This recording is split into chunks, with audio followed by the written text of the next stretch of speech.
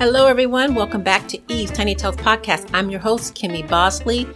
We're in April. Hello, April. All right, everyone. So now I'm not sure, but maybe, I don't know, all you writers and readers out there, do you know what takes place in April? Well, if you guessed World Book Day, you're correct. It actually takes place Sunday, April 23rd of this year, the day after Earth Day. So that means I'll be bugging you all about purchasing a copy of my book or copies of my book all month. All right, so maybe I won't pester you too much about it, but I'll definitely mention it. Now, whether you are a book lover or not, there have been plenty of books made into TV shows and movies. So if you're like nutty for Netflix or a movie maniac or an Amazon addict, you may be surprised to know some of your favorite shows or movies originated from books. But before we get into that, let's listen to some fun facts about books. All right, fact number 1. Now, I think we all know this. The Holy Bible is the most read book in the world, and it's still the best-selling book out there, as well as it should be. All right, second fact.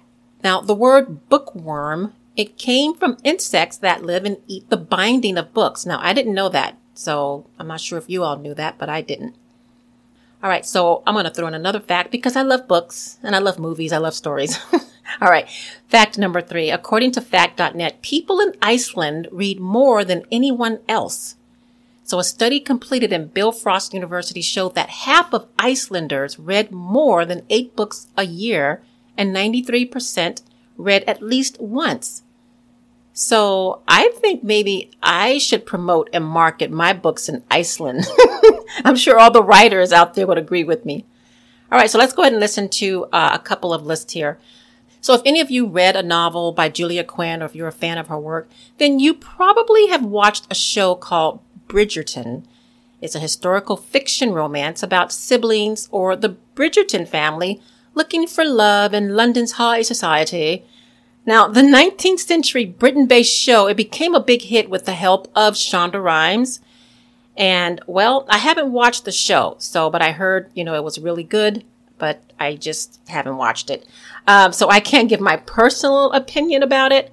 But if you are into historical fiction romance, or again, if you're a fan of Julia Quinn or Shonda Rhimes, then this show might pique your interest.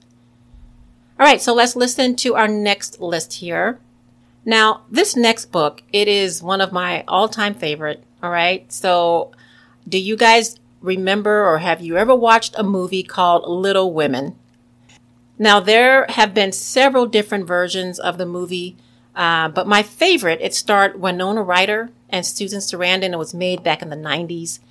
Now, Winona Ryder, she played Jo March, who I identify with in so many ways, her character. Now, the story takes place just after the Civil War, and it just talks about these sisters, how their lives, how they reflect on their lives. Anyway, the movie was made possible thanks to the book. So again, a lot of several different versions of the movie have been made, and the novelist is Louisa May Alcott. All right, so as we can see from listening to today's episodes, historical fiction books are never too old to make into movies or TV shows. And if you're a writer looking to find readers for your books, maybe think about shipping them to Iceland. All right, guys, thanks for listening to another episode of Stories with Surprises and Extraordinary Endings. Come back, join me next week. We'll continue more episodes on books that were adapted into TV shows or movies. And you can listen to this podcast on Apple, Spotify, iHeartRadio, and other podcast directories. You can also listen by visiting www.evestinytalespodcast.com. Or if you would like more information about my books, or just read some simple blogs, visit www.evestinytales.com.